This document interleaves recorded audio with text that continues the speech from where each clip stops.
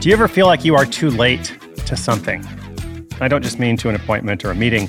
I mean, do you feel like you're too late to an opportunity or to something that's important in your life?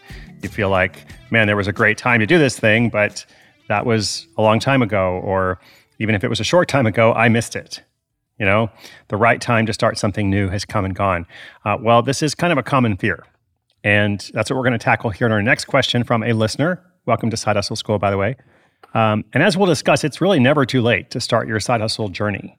Okay, so if you have ever felt like time is not on your side, pay close attention here because we're going to hear a question from Robert. He is a longtime school teacher from Kansas City. And yeah, if you think you are too late to the side hustle party, well, hopefully you're going to hear something encouraging today. So quick shout out to our sponsor and then Robert's question.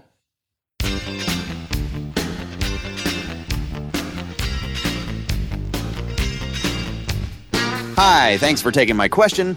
I've been a longtime school teacher residing in Kansas City, and I've always felt the need to have something of my own beyond my regular job.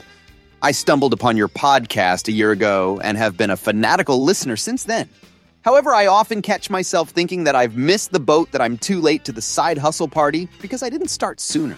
Whenever I hear different ideas, I think that's great for someone else, but I'm too late. What advice can you give me? Robert, I appreciate your honesty and transparency. I got to say, I hear this all the time from so many different people in different variations, iterations, and such. And it's not just other people. Like when I started doing most of my projects, I thought I was too late. When I started my blog in 2008, I thought I was too late for blogging because I looked around and saw other people who had started before me. And then when I started this podcast, which was, 2017, same kind of thing.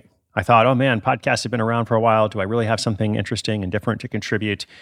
And I'm so glad I didn't hold back because I was worried about missing the boat or just being too late to the party, okay? So first things first, I just want to reassure you and say, your concern is not uncommon. And even among somebody who's been doing this for a while, like we're always worried about being too late or we missed the perfect timing and such. But I always think of this proverb about how the best time to start was yesterday or last year, but the second best time is now. The second best time is today. So I was thinking about also like just some of the many stories that we featured.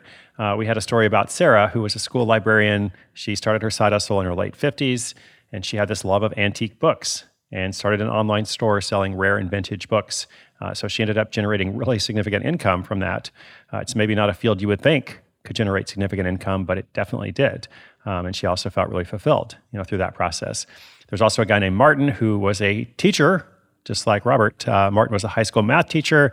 He was in his mid-40s, I believe, and late in his mind to the world of online tutoring, but yet found a way to kind of thrive and succeed in this process of helping students prepare for exams like the SAT and the ACT. So these are just a couple of examples. I have a lot of examples of people who felt like, oh, I wish I'd started this sooner, whether it was sooner in life or sooner in the development of a particular industry or medium or format or something.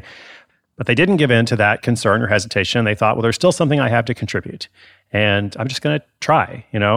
What's the worst that can happen and what's the best that can happen? You always have to ask yourself this. Okay, the worst is that it's not going to work out. All right. Well, I'm not spending a ton of money here. I'm not making this my life mission. I'm not quitting my job necessarily to start this business. But the best thing that could happen is that it actually works out. And who knows? Maybe it does allow me to quit my job one day, or at least, make significant money, and also just kind of makes me feel really good that I said yes. So I want to encourage all of our listeners, what can you say yes to today?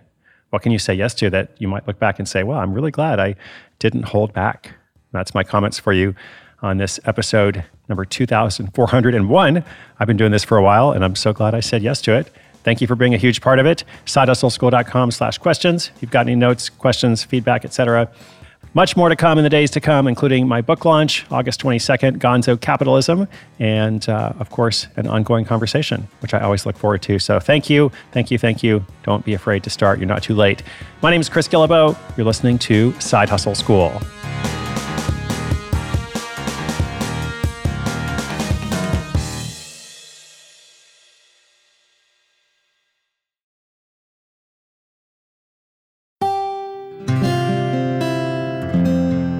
From the Onward Project.